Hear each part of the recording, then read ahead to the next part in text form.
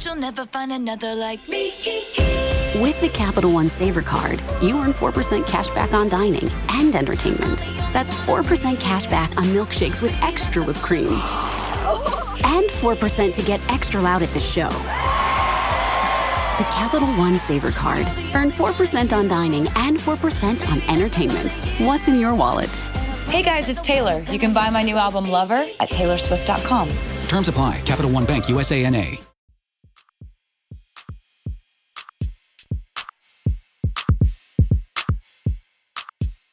All right, you're back in the DFSR. It's a NASCAR podcast. It's Friday. It's February 15th. I'm Doug Norrie. That is Chris Durrell.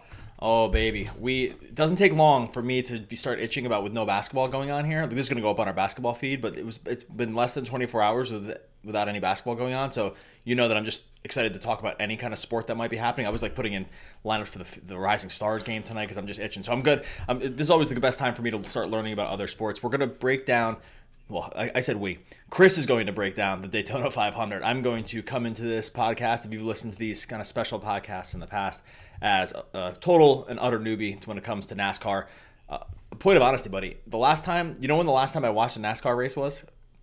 Was it last year's Daytona 500? 100%, because you were there, buddy. That was why I watched it. hoping to catch a glimpse of you on Daytona. How does it? You were there last. We'll get into the race in a second and everything, but you were there last year. Are you feeling withdrawal from? Because I know James. I'll say this: James, they are their partner for DFSR. If you're just coming into this podcast, but we were watching you watch Daytona last year. You know, through all the stuff like online and the Facebook and Twitter and everything that you were posting. And James said, if in the end starting this business was worth it just for Chris to have gone to Daytona. He's like, if we never get anything else out of this, and he said it sincerely. Like he's like, we never get another dime out of this, it will have all been worth it because Chris is at Daytona and he's got like a DFSR thing on. Anyway, are you feeling withdrawal from not going to the race this year?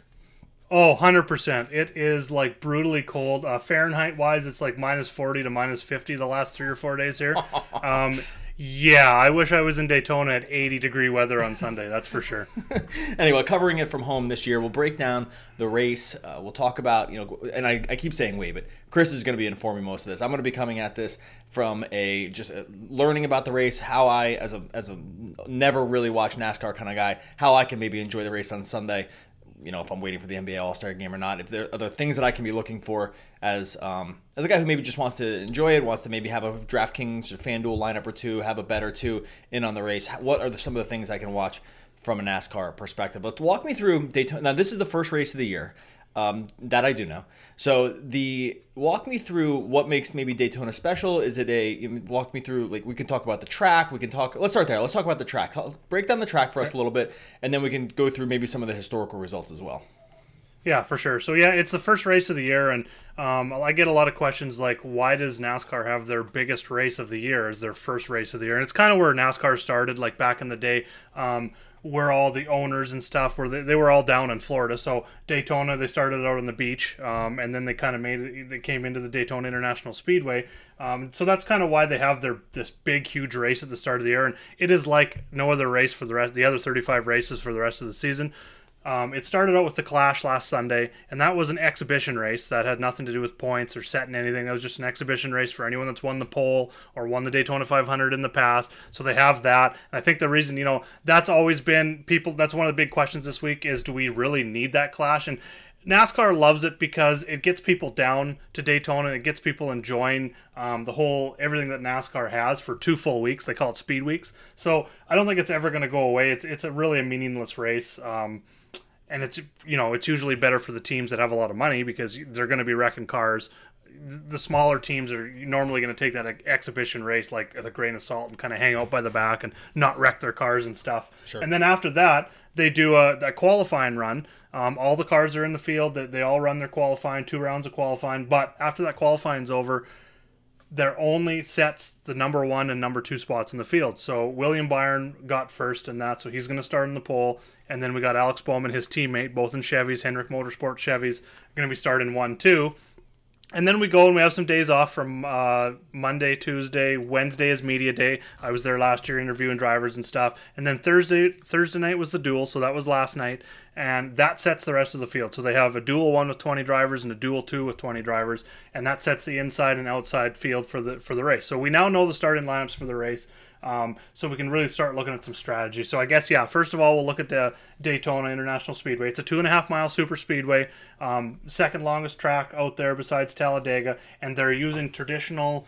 So I guess, first of all, they're changing some rules this year where they're trying to reduce the horsepower on a lot of the 1.5-mile tracks, and they're also going to be doing it on some of the, Talladega, Daytona, anything over 1.5 miles, and they're going to be using a tapered spacer this season. And the difference is, historically, they've used restrictor plates for Talladega and Daytona because the speeds are insane. Without these restrictor plates, which all they're doing is restricting the air to the engine. That just means helps. And that's just an effort to slow the cars down. Is that like exactly? It's a safety thing. Yeah, right. Definitely to slow the cars down, slow the horsepower. If they didn't have that, they'd be 220, 230 miles an hour. So this is the very last race where they're using those traditional restrictor plates. After this week, every single race over 1.5 miles, including Daytona and Talladega, will use a tapered spacer, and that just gives NASCAR more control to increase or decrease the size of the holes in that tapered spacer, depending on the kind of track. So they can really test it. In some of these races, I think they might even make adjustments for race 1, say Las Vegas, and they decide, okay, maybe there's too much horsepower. They'll reduce it for the next Las Vegas race, all within a season. So it gives them a lot of play there as well. But for the restrictor plate for this year, you can use. Does knowing that they're using the restrictor plate going into this race help you formulate any ideas about? Again, I'm talking this from like a newbie strategy point. Do some drivers drive better with the restrictor plates? Is it like more of a strategy piece of it, or is it just like a level playing field kind of thing where they're just trying to get all cars down to the same level? Like, are there drivers that can take advantage of this last time having this, or is it just a field leveler? Like, I'm just trying to understand like what that means for this race going into it. Yeah, it's like the rest of the year is going to be difficult from a projection standpoint, just because track history isn't going to be as relevant because it's a whole brand new package, and it's everyone's going to race it. You're still going to have your best drivers that are going to finish ahead of the worst drivers. But I think this race, it definitely helps to kick off the season, especially from a projection standpoint, because we do have all that relevant data from years past that we can actually go ahead and look at who's a good restrictor plate driver, who isn't, who struggles. Versus, going into next week at Atlanta with the new package coming in. We know how Atlanta raced in the past, but this is now completely different because they're going to be less horsepower. The cars are going to be closer together. You're not going to see those cars on 1.5 mile tracks that get out front and maybe lead 180 laps. We found it hard. There was a test at Las Vegas a few weeks ago, and the cars that got out to the lead weren't getting out to the 3-4 second leads. They were staying close to the pack. So that's going to make it difficult down the road. But for this week, yes, it's definitely a help having the traditional package on there because we do have the data that we can go off of. All right, well, that's all I need to know about the track here, like how it runs. I think you mentioned the distance of, I think you said 1.5 miles. Are there 2.5 or 2.5? Excuse me. Are there drivers who do better under these kind of scenarios? Like, are there drivers that will thrive on a longer or shorter track? Is that something you look at going to this week, or is it like the shape of the track matter for you at all? How do those things play into Daytona? Not so much the shape this week, and we'll get into that as the season goes on, different shapes of track, flat tracks, steep tracks, stuff like that. But for this, the first thing I look at is, number one, Daytona history. How's the driver done? Not just at Daytona, because there's a race here in July as well. So we're looking at not only Daytona results, but Daytona 500 results, because it's 100 miles longer on that race. It's a big spectacle versus July. It's a little bit different, just a regular race. And then I also start breaking down track type history, which looks at not only Daytona, but Talladega as well. Those are your two restrictor plate tracks. So one driver that stands out right away, he's got 2 wins here, is Ricky Stenhouse Jr. Normally a guy that's going to be down in that $7,000, $6,000 range on DraftKings and FanDuel, because he's not in the greatest equipment, and he's not I wouldn't say he's the top 10 driver by any means, but you come to the track like this, he's really good on restrictor plate tracks. In his last 8 races on restrictor plate tracks, Talladega and Daytona, he's got 2 wins and 4 top 5s in those 8 races. So that's one driver that really stands out as someone that gets an advantage coming to a track like this. And I mean, there's 40 drivers in the field. I'm not going to say all of them have a chance to win this week, but you're probably somewhere in that 30, 32 of the drivers have a really good shot at winning this week. So these tracks definitely help bring the field closer together. It's not just your favorites that are going to go out there and win these kind of races. Yeah, that's really interesting because in terms of just maybe skewing odds or trying to figure out, I'm sure that in other races you're going to get those big names that are always going to be near the top of just the odds list, just because, like you said, their equipment's better, their cars are better, their teams are better. It seems like, if I'm hearing you correctly, it does seem like Daytona, whether through the rules or just the track or the field or whatever it is, this does seem to be, like, I guess what you're saying is it's anyone's guess, not anyone's guess, but anyone can take this in a way that other races maybe don't really do that. Does that add to the level of maybe excitement around this race also, like that it's maybe the field is a little more open than some of these other races? Yeah, definitely the excitement, because, a lot of these teams, and back in the day there used to be, sometimes 46, 47 teams that would show up at Daytona, knowing that only 43 cars were getting in the field, so a lot of these guys were going home. But a lot of these small teams are putting together cars just for this race. They're only racing maybe 1-2 races during the whole entire season, and this is it for them. So they're investing that money. If they don't make the race, they're out. I mean, if you make the race, some of these smaller teams can get upwards of like $120,000, $150,000. Just for making it into the race. So the guys that don't make it into the race, they spent a lot of money getting down there and stuff, and they're going home with nothing. So this is definitely one of the bigger races. And like you said, it brings more drivers into the mix of who's going to win the race. So it's not just your top 4, top 5 teams that are excited to go to this track because they usually dominate there. This is anyone's ball game, like you said, especially at Daytona 500. So that's kind of adds to the excitement of the race to start the year. All right, so we covered some of the track stuff. We covered the restrictor plate. Let's talk about some individual drivers here. I mean, you mentioned Stenhouse, but you wrote up a bunch of other guys here for the article that you put out. Although, I mean, you choose. Do you want to talk any more track history here? Because I know you had some of those guys that you broke down, and you also have. We could take this any way you want here, but we could talk track history and how much you're going to weight that in to your projections this week, or do you want to just get right to DFS targets? It's your show to run here. I've got track history weighted pretty good right now in my overall model, just because we didn't have a lot to go off of. Practices, I don't really look at a whole bunch because I guess we don't really know what everyone's goal is when they're out there practicing. Some guys in the early practices are just trying to get a feel for the track, track conditions, track temps, a couple lap times, come in, change some stuff on the car. Other guys are out there drafting with their teammates, so some of those speeds are going to be skewed. So I'm not really putting a lot of weight on practices. I do want to see guys that are maybe consistent throughout the week, or maybe start out slow and consistently get better. Track history is up there in my model right now. Same with the track type, and between those two, it's about 70% weight right now. But what I'm really looking at now that qualifying's done, because the guys that you read about in my article there, that you can see in my article at dfsr.com right now, that is pre-qualifying. So those are just pretty much guys that stood out in my research for track history, track type, that sort of stuff.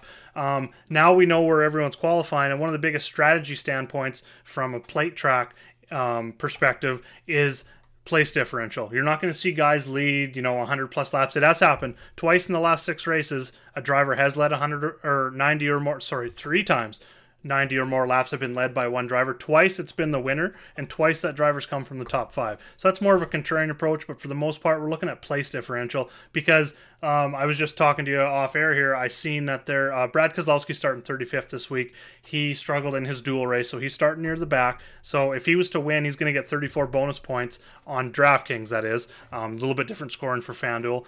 So that's kind of why we're looking at place differential. And I was mentioning to you that I did see a prop, how many laps it would take Brad Keselowski to get into the top 5. And I thought that was just 9.5 laps. That's an amazing prop, I think, because that really speaks to how open the field is, right? Like, it's like, how could you possibly have that? I don't even know anything about NASCAR really, and that struck me as unbelievable that you could start last and be within. And there's even the idea that you could be within among the leaders. I mean, what is that, like 10% of the way in? Like, how many laps are there? There's 500 laps. So, like, there's, is it 500 miles or 500 laps? I'm really showing my miles. Okay, so, right. So I'm doing the quick math here. So that'd be 20 miles. So, right. So that you could be within 5% of the race, you would be within the top 10 of the overall leader. So that struck me as just kind of unbelievable. But does that single prop, and you need not have one prop like give the idea of the whole gestalt of the entire race, but does that one prop really speak to how anyone can just win? Like if a good driver can be within striking distance that early, then it really kind of is just anyone's game? Or does it speak the other way that like the best drivers are going to come to the top at the beginning? How do you evaluate a prop like that? Because I found that kind of amazing when you told me. That tells me, it pretty much showed me that place differential is going to be huge. Like, Obviously, these guys are going to get in the draft. Brad's going to find someone back there in that 30th to 36th place, and he's going to draft with them. It may not be a Ford to start things off, but he is going to find his teammates or Ford manufacturer teammates that are going to be out there that he's going to draft with. So I think that prop just pretty much, he's going to be chalk. Like, even at the most expensive driver on both sides, he's going to be really chalky this week because he's, first of all, he's really good plate racer. 2, he's got elite place differential upside, and the prices aren't that insane this week. It's pretty much more of a flat structure, I guess you could say. So you can kind of build lineups any way you want this week. But yeah, definitely looking at him. Another one in that top tier is Kyle Busch. Jimmy Johnson got into him, so he wrecked in his duel. So he's starting 31st. Both those guys actually haven't been great at Daytona lately, like outside the top 20 in like 4 or 5 straight races for each of them. But they've got elite place differential, so I'm not really going to just say, okay, they're not good at Daytona, so I'm just going to throw them out the window. So they are ranked down on my model a bit right now. That's because I got so much on the track history side of things. But with that kind of place differential, you have to use those guys. Like if I'm building a 6-car lineup, I'm probably going with at least 4 drivers that are starting, 3 probably that are starting outside the top 20, top 25, and probably 4 that are starting outside the top 15. I'll try not to, and unless I'm trying to be really contrarian, and get 2 guys starting inside the top 10 in the same lineup. Really interesting, right? And so, and if you scroll down, because as you were saying that, I was just thinking about if you scroll down through some of these DraftKings prices, these guys just kind of, by that model, knowing that these are good drivers that have to make up a ton of ground, like you said, Kozlowski starts 35th, he's 10,600, and then you get Kyle Busch at 9,600, but all the other groups around these guys, Logano starts 4th, Harvick starts 3rd. I mean, this is kind of what you're talking about. Boyer starts 6th. Yeah. Stenhouse starts 5th. If you're looking at guys in the same, like, even if all things were equal, Busch and Kozlowski from a scoring standpoint are just have so much more upside. Am I taking that correctly? They're all good drivers, and these other guys simply can't score points that Busch and Keselowski can score. Does that make sense? What I'm saying? Exactly, 100%. Right. So I'm summing that up, guys. I want to make sure. Like then you get like into the middle tier. Maybe you get like a Suarez or an Eric Jones. Like if you just take guys among the, let's say DraftKings. Tell me if I'm wrong about this or if I'm right about this. Let me try to sum up my. Okay, so.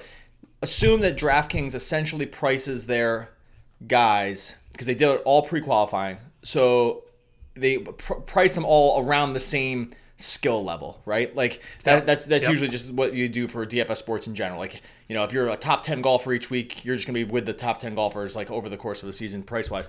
So if you just take these price tiers and then just choose the guys that are starting further back, do you think, like, as a NASCAR newbie, like that would just be like a base level strategy, or am I dumbing it down too much? Like, I know there's other subtle things in here, like no, just knowing that you can score a few more points. Like if you take Alex Bowman starting 2nd and Kyle Larson starting 26th, and they're $200 difference for upside, you just almost have to take Larson because he can make up all of those place differential points. I think is that correct? If I were to just use that strategy. Yeah, no, you're 100% right there, because you want to compare those two starting 2nd and starting 26th within $200 of each other.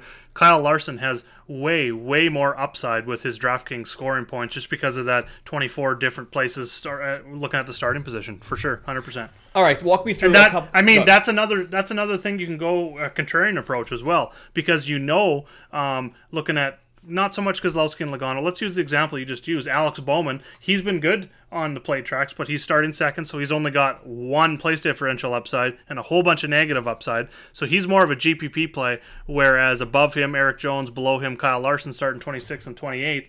Those guys are more, I don't play a lot of cash games when it comes to restrictor plates because there's going to be probably 2, 3, 4 crashes in this race. Mm-hmm. There's too much variance for cash games, but on a normal week, definitely would take Jones and Larson for cash, Bowman for GPP. And let me ask you, actually, because I had made a note, you just reminded me of a note that I made earlier about your article. With the restrictor plates causes more crashes? Like you had mentioned that in your article. Is it that is a thing? Like having the restrictor plate on cars increases the likelihood of a crash? You just kind of mentioned that, and I believe you mentioned it in your article as well. Why is that the case? Because it brings all the cars together. Because when you have these restrictor plates, they're drafting, so you're going to get like what we've seen so far in the 2 dual races and the Clash is, they start 2 cars side by side, so 2 lines side by side when they restart. By the time the third lap's coming in, they're almost in one full giant single file line on the top row. So to make the pass, and you've seen a lot of guys do this over the Clash as well as the duel. You see one car will jump out in line onto the bottom row and try and pass. Well, he can't because he doesn't have the momentum. You almost need 5 or 6 cars to go with him to create another draft on the bottom to push those guys on the top and come close to making the pass. So having the draft with these restrictor plates brings the whole field, sometimes not the whole field, but 20 to 30 cars sometimes within very, very tight spaces within inches, and that's where all the crashes come from, because one tiny little mistake and you're taking out 10, 15 cars sometimes. Awesome. Okay, really great stuff. This is stuff that I obviously would never even thought about. Give me a couple other drivers that you are looking at this week based on qualifying, based on what you've seen from them in the past. Are there other drivers that you're targeting either from I know you said you don't do too much cash when it comes to this race, and that makes total sense based on that explanation, but other drivers that you're looking either from a betting angle on or just that you think are values on FanDuel or DraftKings? Yeah, I talked about some betting angles in my article at the bottom, and 2 guys that really stood out to me this week at 17-1 odds, both of them, is Kurt Busch and Jimmie Johnson. Kurt's 8,700 on DraftKings, Jimmy's 8,500. Jimmy's only 8,200 on FanDuel, so I definitely like him on FanDuel more than Kurt Busch, but I do like both of them. They both won Daytona 500s before. Jimmy's won three times, 2 Daytona 500s, 3 times at Daytona the track. So I just think that's too deep of odds for guys that have that kind of experience of winning races like this, big races like this. They're both veteran drivers out there, so I just think that's too cheap for them. Even for DFS, Jimmy's starting 17th, Kurt Busch is starting 12th. That's not elite place differential, but it's also outside the top 10, so it's kind of in that middle ground. So I'll definitely be looking at both of those in the $8,000 range, dipping down a little bit more. 3 value plays, and they're actually number 1, 2, 3 in my model this week, are Bubba Wallace. He finished second here last year, is very close to winning. So it's kind of skewed a little bit because he's got a smaller sample size, but he's starting 13th. And then the other 2 guys that I probably like a little bit more than Bubba here are Paul Menard and Ryan Newman. Menard looked really good at the Clash. He led 51 laps before Jimmy took him out. He had a bad finish there. He did good in his duel. I believe he was 3rd in his duel, and he's starting 7th. So I think a lot of people will be going towards Bubba because he's starting 13th, or Ryan Newman was the other one I was going to talk about here. He's starting 19th. So I think Paul Menard out of those 3 is maybe a little bit more of a GPP play. He's been good at the plate tracks.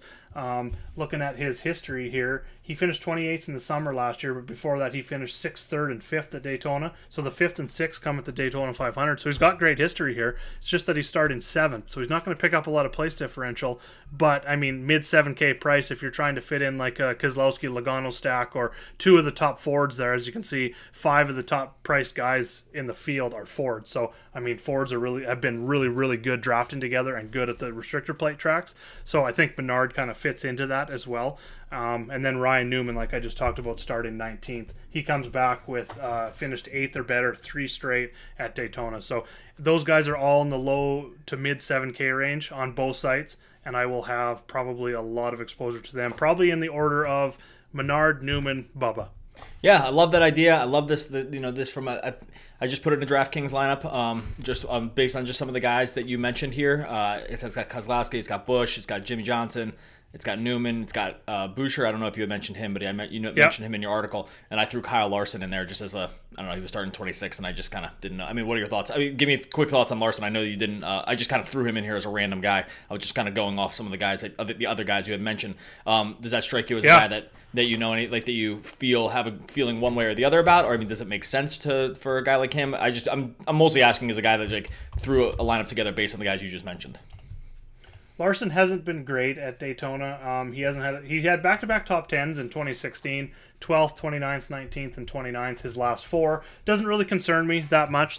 Same with Kyle Busch. He sucked his last 4, like I told you, but he finished 2nd and 3rd in 2016. So I want to at least see if guys haven't been good here lately, that they have had some success here in the past. So Kyle Larson fits that bill. He started in 26. I think you said it perfectly. If you're a noob coming into this, and you just want like something simple without getting into deep strategy, find those guys starting outside the top 20 and get as many of them as you can into your lineups, and you're off to a good start right there. And then the other thing that we didn't mention yet was stacking. I like stacking at these restrictor plate tracks because they're going to be drafting with teammates. Yep. So you look at, for instance, Logano and Keselowski and Blaney. They're all on Team Penske, and then you can also throw in the number 21 there as well, Paul Menard. It's a satellite team for Team Penske, so you could put all 4 of those guys in your lineup, or get the Chevys in with Jimmy. Go Jimmy Johnson, and I don't really like going Bowman or Byron because they're starting 1-2, but you get the point of doing some stacks.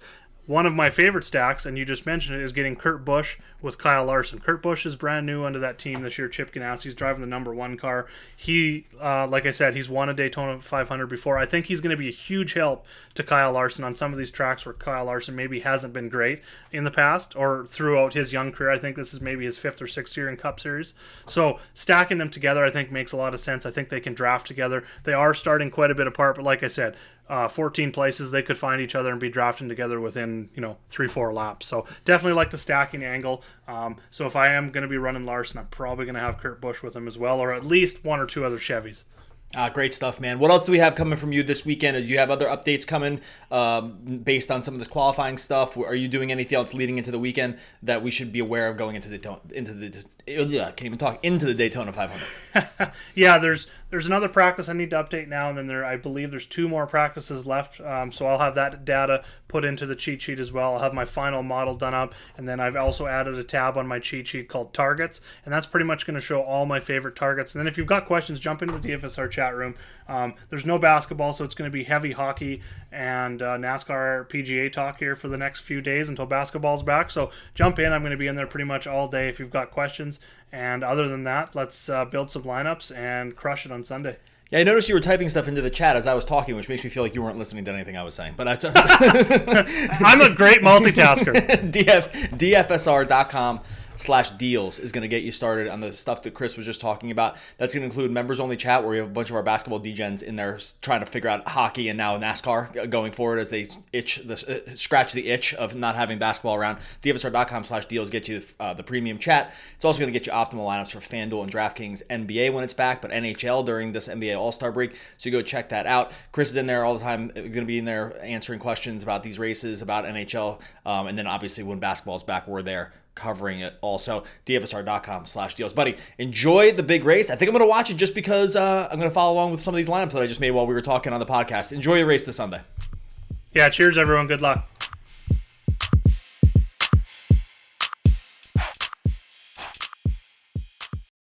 Hi, I'm Jay Farner, CEO of Quicken Loans. 30% of Americans who are planning home improvements of $5,000 or more will pay for those renovations with a high-interest credit card. That may not be a great idea. A better idea may be to take cash out of your home with a Quicken Loans 30-year fixed-rate mortgage. The rate today on our 30-year fixed-rate mortgage is 3.99%, APR 4.08%. Call us today at 800-QUICKEN or go to rocketmortgage.com. Rate subject to change. Pay 1.25% fee to receive this discounted rate. Call for cost information and conditions. Equal housing lender. License in all 50 states. NMLS number 3030. Let's say you just bought a house.